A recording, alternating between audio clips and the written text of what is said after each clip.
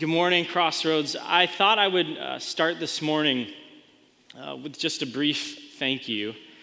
I think maybe many people in this room can empathize and associate with experiences of deep pain and grief, suffering in many different ways.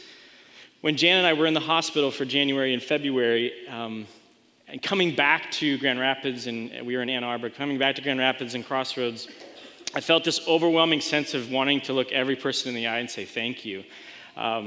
It's a beautiful thing to be a part of a community, even as big as Crossroads is. I don't know all of you personally, but we, without a doubt, can speak to the gift of your prayers, that we were held close to the Father when we felt like we walked on the edge of despair.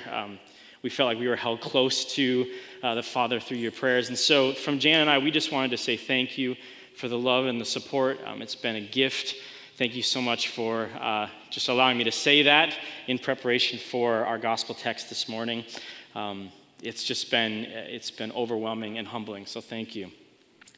Like Rod said, it's been a joy for me. I have now transitioned, actually. I used to be a resident here at Crossroads, and it is a profound gift to be able to step into the college pastor role. And so I'm very excited about that. Jan and I had anticipated the possibility of having to move on from Crossroads, a community that we've called home for 13 years. And we looked and prayed and applied and asked God where he might lead us. And we can certainly say with deep, full hearts of gratitude that we are so excited to remain with you all. So it's awesome. It's incredible. And so please know that we count it a privilege to be a part of the staff, to serve you in the ways that God has called us to. Also, another thing, Rod didn't mention this, but as we step into the rhythms of the summer, next week, I have my dear friend Neil Martin from England coming here to teach. Yes. All right, amen. That's every time I think about Neil and him teaching, that's my response. But if you've ever heard Neil teach, you know that you got to pay attention the first 30 seconds, or otherwise you probably should just duck out. Hopefully it won't be that intense this morning. I'm just excited for the text that God has us in as we kind of wrap up this first chapter, or this first, I would say, act of the Gospel of Mark. So if you would turn in your Bibles with me to Mark chapter 8, starting in verse 27. And we like to stand for the reading of God's word. So if you are able, would you please stand with me as we read this morning's text. We come to the word of God without pretension or performance this morning, hungry for the living word of God, that it might feed us, that it might give us the very life and sustenance that we need. And so with that, read with me Mark chapter 8, starting in verse 27. Jesus and his disciples went on to the villages around Caesarea Philippi. And on the way he asked them, "Who do people say I am?" Interesting question that Jesus might ask. They replied, "Well, some say John the Baptist. Others, they say Elijah, and still others, one of the prophets." "But what about you?" Jesus asked. "Who do you say I am?" And Peter answered, "You are the Messiah." Jesus warned them not to tell anyone about him. Perplexing. He then began to teach them that the Son of Man must suffer many things and be rejected by the elders and the chief priests and the teachers of the law, and that he must be killed, and after 3 days rise again. And he spoke plainly about this. And Peter, who had just proclaimed him to be the Messiah, took him aside and began to rebuke him. But when Jesus turned and looked at his disciples, he rebuked Peter. "Get behind me, Satan," he said, "for you do not have in mind the concerns of God, but merely human concerns." And then he called the crowd to him along with his disciples and said, "Whoever wants to be my disciple must deny themselves, take up their cross, and follow me. For whoever wants to save their life will lose it. But whoever loses their life for me and for the gospel will save it. What good is it for someone to gain the whole world yet forfeit your soul?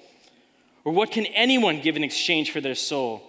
If anyone is ashamed of me and my words in this adulterous and sinful generation, the Son of Man will be ashamed of them when he comes in his Father's glory with the holy angels. This is the word of God. Amen. You can grab a seat.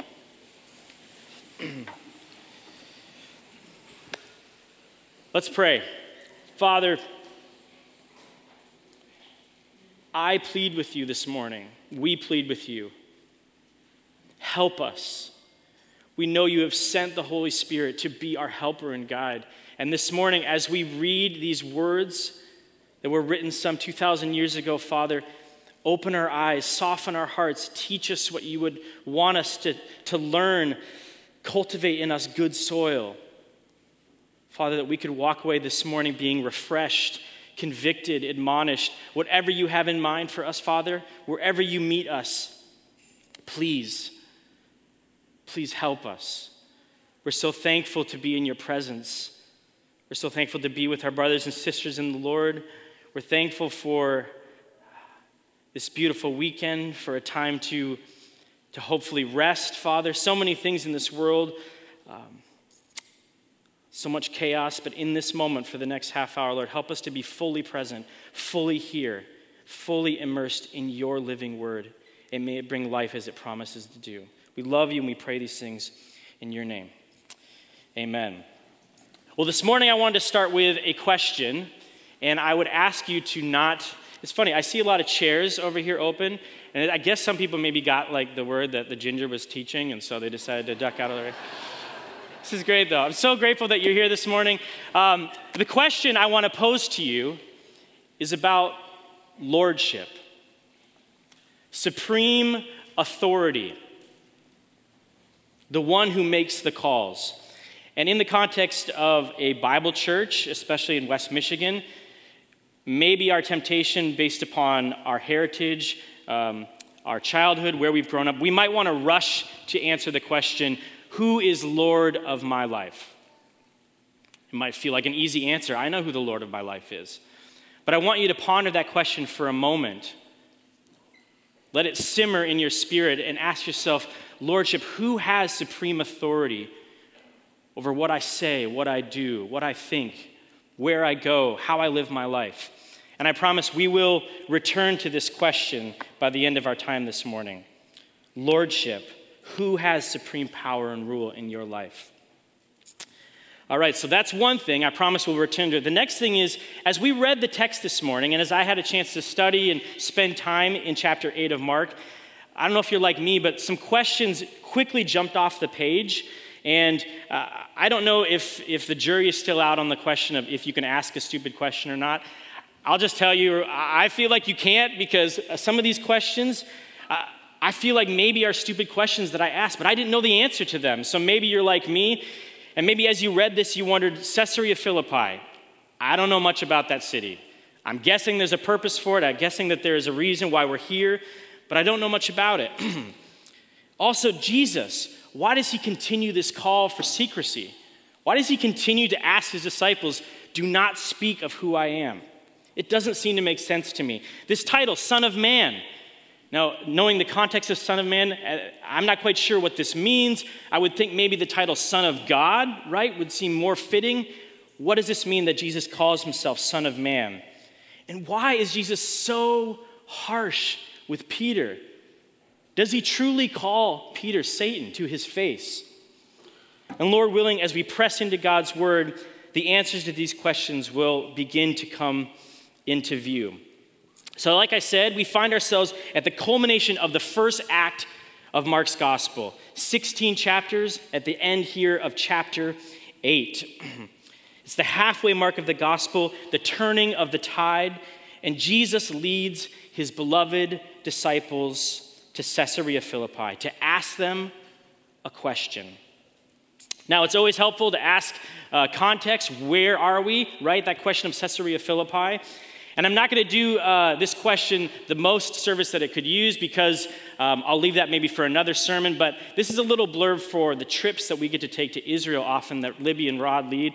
You get to walk actually in the ruins of Caesarea Philippi, and it's incredible to actually see this city, to understand the pagan heritage of this site.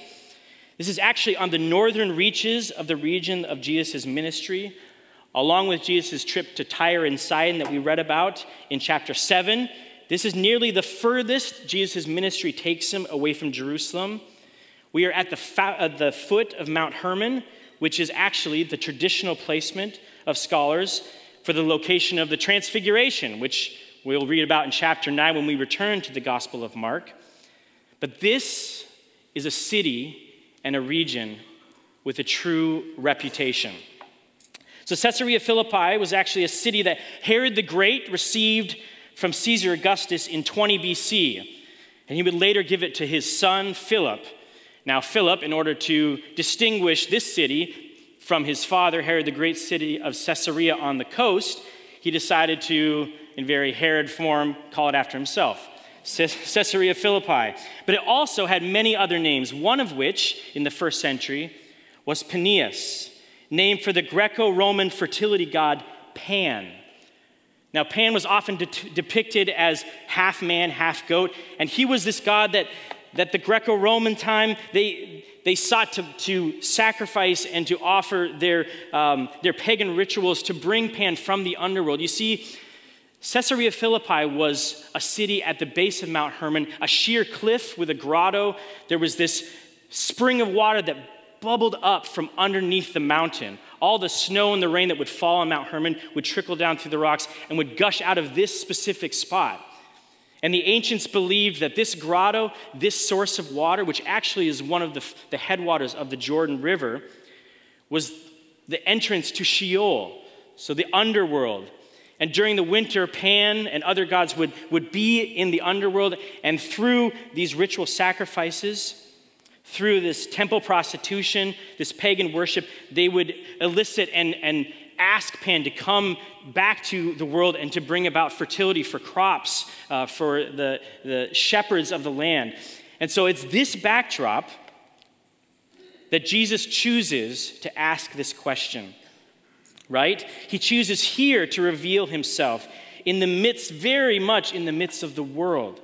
This is the red light district, far from the comforts of home for his followers. Because you see, Jesus and his reputation, it had spread. Talk of his miracles, murmurings of his teachings, of his wisdom, of even his origin. There was a cloud of speculation, of hope, intrigue. And Jesus begins with this question to press into the hearts of his beloved disciples. Verse 27, Jesus and his disciples went on to the villages around Caesarea Philippi, and on the way he asked them, "Who do people say that I am?" Well, we learned back in chapter 6, if you remember, that even Herod himself had proclaimed that Jesus may have been John the Baptist, coming back from the dead. Still others believed that Jesus to be Elijah or one of the prophets, and these are all noble, esteemed, certainly miraculous possibilities, and yet still lacking. This is the question that actually the disciples have labored at for some time. Back in chapter 4 of Mark, amidst the storm, the waves, and the wind on the Sea of Galilee, the disciples ask, "Who is this? Even the wind and the waves obey him." So now Jesus has asked the general question, who do people say I am? And I feel like it's this moment, I don't know, I'm sure we have some teachers here, and we've all been in classrooms, where a teacher says, "All right, class, what's the answer?" And so we're all kind of just waiting for our neighbor who did more homework to answer. But then the teacher's eyes meet yours. You know that feeling. "Nathan, what's the answer?" And it's this feeling that we get when Jesus presses into his disciples. Yes, this is what others say. "For you, my disciples, have been out in the crowds. You've heard the murmurings, the conclusions that others have drawn." But here Jesus speaks the question that makes all the difference. Who do you say that I am? Let's just take a moment and put ourselves right there in that space and ponder that question. Can you picture it? Jesus of Nazareth, eyes clear, focused on you, and from his mouth you hear these words, "Who do you say I am?" There's so much wrapped up in this question. My disciples, have you been paying attention? What do you believe? Who do you say that I am? And verse 29, what about you? He said, who do you say that I am? Peter. I love Peter. Of course it would be Peter. He speaks up. No surprise, right? First out of the boat, the one to proclaim, I will never forsake you, Jesus. The fervor of this man. Jesus, I know who you are. I know who you are. You are the Messiah, the anointed one of God. Now it's interesting, this same story is articulated in Matthew and Luke, as well as Mark. But Mark offers us a slight abbreviation to this moment. This same story in Matthew 16 gives us a little bit more context. This same moment of Peter's declaration of Jesus, this is what the text says. Blessed are you, Jesus says, Peter, for this was not revealed to you by flesh and blood, but by my Father in heaven. So on all accounts, Peter has it right? He's got the right answer. But Mark, what he does, he offers us something that's so important. Look with me in verse 30. Jesus warned them not to tell anyone about him. So right after this declaration that we champion, Peter, yes, you got it, right answer. I love it. What does Jesus say? He continues to say, do not tell others about me. He warns them to keep it a secret. Now again, if you're like me, this is a little troubling. It's a little confusing. We've touched on this notion briefly in our time in Mark, which is often referred to as the messianic secret. Why? Why Jesus, in light of Peter's response, would continue to call his disciples to secrecy? Now, scholars have some conclusions that they make about this idea. The term Messiah, you see, in the first century, we may know this, it came to harbor a great many expectations from the Jews.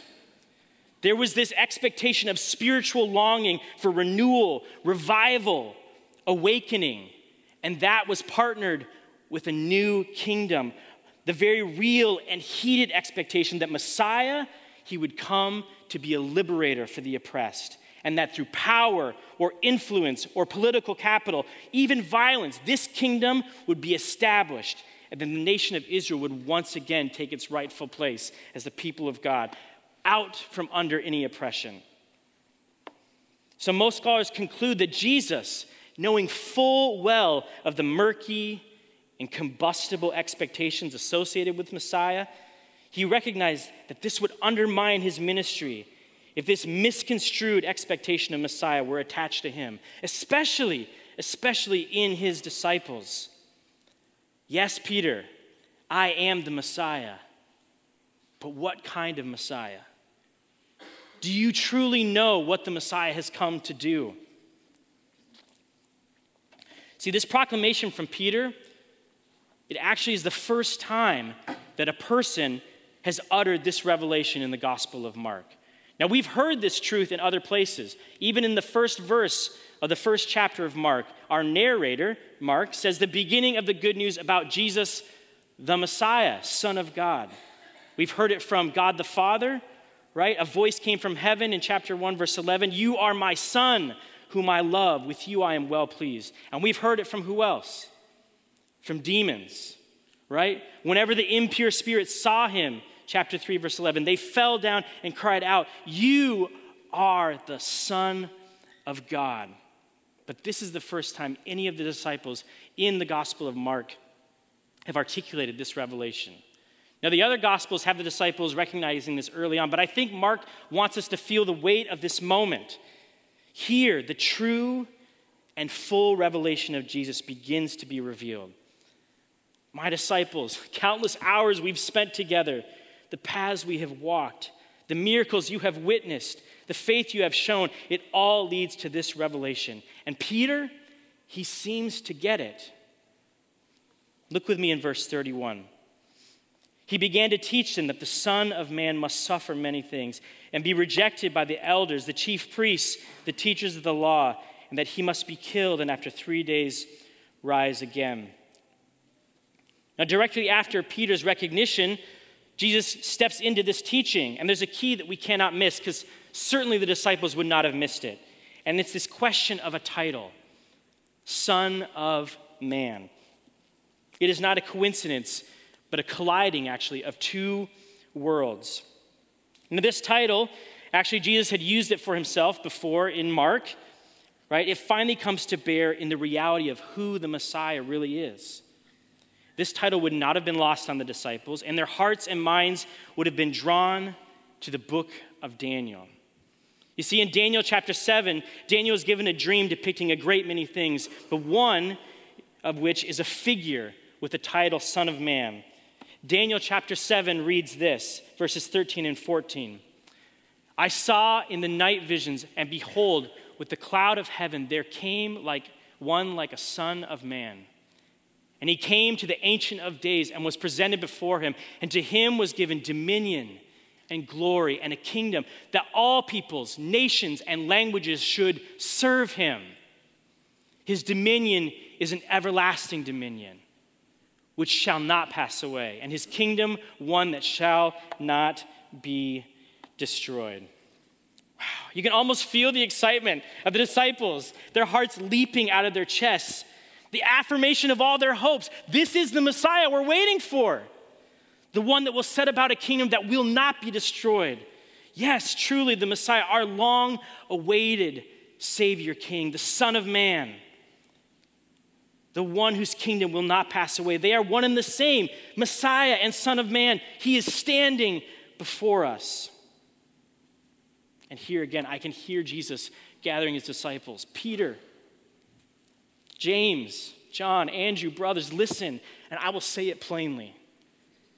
That king, that long-awaited Messiah, the Son of Man, with all the authority and all the power and all the glory, that king and the road to his kingdom is a road of suffering. It's a road of death, but ultimately new life. Can we feel the weight of this moment? The floor is just dropping out from underneath the disciples. No, it cannot be. That you should suffer, Jesus. That you should die, and at the hands of our own people, our own priests, our own rabbis, our own religious leaders. You are the chosen one, Jesus. Our Savior, our rescuer in time of need. You're the answer to David's lament in the Psalms. How long, O Lord, must we wait? You're rescuing us now, right? Like you did in Egypt. And such is the weight, the conviction, the overwhelming response that Peter, who has just proclaimed that Jesus is God's anointed one, he has the blind nerve, the denial response to tell the Son of God, you are wrong. This cannot be the way. Man, this paints a really clear picture for us, I hope. This disconnection between Messiah and suffering was so strong that Peter gives Jesus in one breath full authority. You are Messiah. And in the next breath, he revokes it. You're wrong, Jesus. I trust you. Whatever you say is from the Lord, Jesus, but not that. Not that. And this moment is the very first moment where Jesus takes the Messiah, the King, to end all kings, the one who will make all things right, to free the captives from bondage, to loosen the chains of the oppressed, to come and reign. Jesus takes the vast and overwhelming expectations tied up in that title, and he places them beside the suffering servant. And Isaiah 53 crashes into view. Tim Keller points this out. He says, never before this moment had anyone in Israel connected suffering with the Messiah. Of course, there are many prophecies in the Old Testament about a mysterious servant of the Lord who suffers, but nobody before Jesus had ever associated those texts with the hope of the Messiah. The notion that the Messiah would suffer made no sense at all, because the Messiah was supposed to defeat evil and injustice and make everything right in the world. How can you defeat evil by suffering and dying? If Jesus is the Messiah, sent by God, taking on the title Son of Man, surely he would know the plan. But Peter cannot wrap his mind around this. And brothers and sisters, I think we oftentimes struggle to wrap our minds around it as well. This kingdom, the kingdom of our Savior Jesus, it does not come through the gaining of power, does not come through protecting ourselves. This kingdom does not come through any violence, but the laying down of our very lives. This kingdom comes through suffering. And hear me, Jesus is so passionate about this, and we can feel the severity of this understanding. To seek a kingdom that avoids the path of suffering for Jesus is to seek a kingdom that is offered by Satan. Jesus will not be swayed from the path before him. He will not even entertain another way. Look with me in verse 33. But when Jesus turned and looked at his disciples, he rebuked Peter.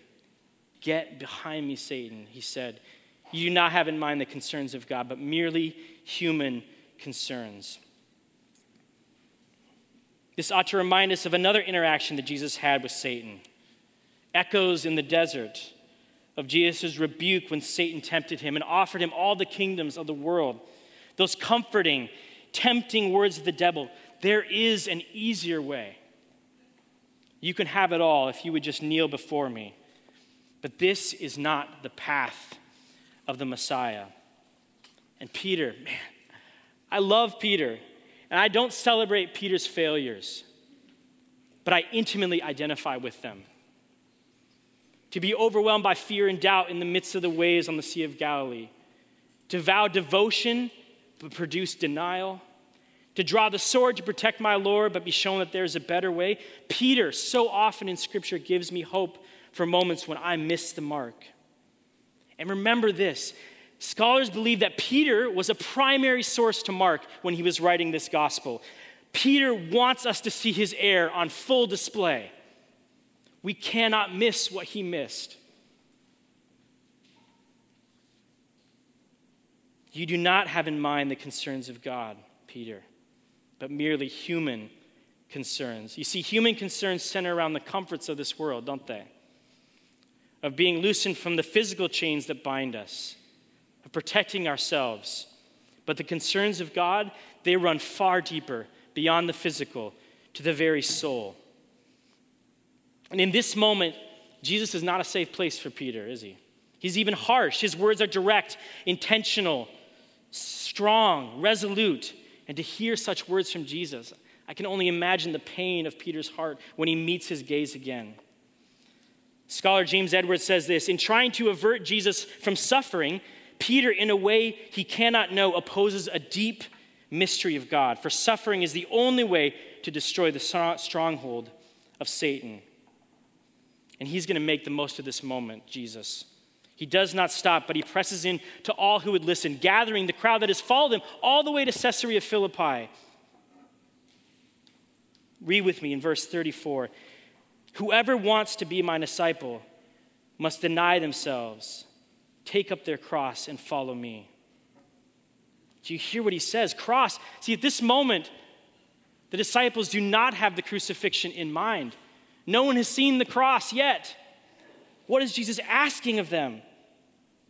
Surely you can't mean a crucifixion. Was it not enough to suffer and die at the hands of our own people? Surely you can't mean the shame, the humiliation of a criminal's death. What are you asking us to do? Brothers and sisters, if you claim Jesus, this is the path before us. English theologian Charles Moule says this, Jesus is not using cross-bearing to describe the human experience of carrying some burden through life. It is much more comprehensive than that. People carrying crosses were people going to execution. Cross-bearing as a follower of Jesus means nothing less than giving one's whole life over to following him. And here comes the surprise. This is the way actually to total freedom. If you clutch your life wholly to yourself, protecting it against all others, asserting your rights, needs, and privileges, you lose it because it isn't life any longer. If, however, you acknowledge that life is not yours by right, that all is a privilege, and that it is to be lived in the love that the gospel story reveals, self-giving love, then you possess it wholly. Jesus says, I am Lord. And if you claim me, you must claim all of me. The very words that proceed from your mouth, the actions of your hands, the thoughts of your mind, the passions and meditations of your heart, he wants it all. There is no room for two masters of the ship that is your soul. Verse 36, he goes on, what good is it for someone to gain the whole world yet forfeit your soul? What can anyone give in exchange for their soul? What does this mean for us today? Because I fear that we feel so far removed from this type of suffering. From the crucifixions that line the roads in Rome's empire, right? These feel like harsh words. But I'll tell you this, friends. The world doesn't often mind a Jesus of morality, a teacher, a wise sage, but a Jesus who demands lordship, a Jesus who claims to be the Son of God, a Jesus who through his very life and death proclaimed to a world, you are lost without me, dead in your sin and in need of a Savior. That's the line in the sand. It's not an easy thing, this life of discipleship, of following Jesus. It's costly, and it is good for us to stop and truly count the cost. Would I give my life for him? For the one who gave me his? Would I risk social suicide to proclaim that Jesus was and is and will forever be who he said he was? Do I truly believe this? So I return to that question, ask you the question of lordship. Who has supreme authority, power, and rule in your life? There's a beautiful quote from C.S. Lewis as we close this morning. He says this, you must make your choice. Either this man was and is the Son of God, or else a madman or something worse. You can shut him up for a fool, you can spit at him and kill him as a demon, or you can fall at his feet and call him Lord and God. But let us not come with any patronizing nonsense about his being a great human teacher. He has not left that open to us. He did not intend to. Dear brothers and sisters, if you claim Christ, I can tell you this, the road ahead will not always be easy. In this world you will have troubles, but our Savior promises us, take heart. He says, I have overcome the world. And if there was ever one to entrust my soul to, it would be Jesus, for he is good and trustworthy. He has shown himself to be faithful. Amen? He has pursued me to the ends of the earth. He has lavished his love upon me, and while I was still his enemy, Christ died for me. He made a way back to the Father, back to our Creator God, who we were made for, the one who formed you and me and calls us by name. He and he alone has the authority to say, I bid you come and die, that you might truly live. To answer this question, who do you say I am? He is the Messiah, holy and anointed one, Lion of Judah, Lamb of God, whose name is above every name. He is the good shepherd, the lover of your soul, the Lord who stands at the beginning and at the end of all things, and the one who promises, I will never leave you nor forsake you. This morning, brothers and sisters, my prayer is this, that at the end of all things, your eyes will meet his eyes, and in that day, he will not speak of shame. He will not be ashamed of you, but his words will say, well done, good and faithful servant. Enter your rest. Let's pray. Father, thank you for this text. May my words fall away and may your words remain lodged in our hearts and minds. Father, may we not walk away from this morning without it driving deep down into good soil. Help us to ask the hard questions. Help us to have the courage to ask who is actually Lord of our lives. Are we serving ourselves, or is it truly Jesus who tells us who we are, why we are here, and what we are called to? He is worthy of all glory and honor and praise. Thank you for the beauty of this story, for captivating our hearts, for giving us hope in a world that so often feels hopeless. When chaos seems to reign around us, where we know that you are making all things new and you have invited us to be a part of that. We thank you, Father. We pray these things in your name. Amen. Well, this morning we're going to end with a song, and it may be a new song for some of you. I just ask you, if you don't know it, that you would ponder the words. May they be an encouragement to your heart, and if you do, sing them out. Your name is a light that the shadows can't deny. Your name cannot be overcome, because your name is alive, forever lifted high. Your name cannot be overcome. Let's sing together.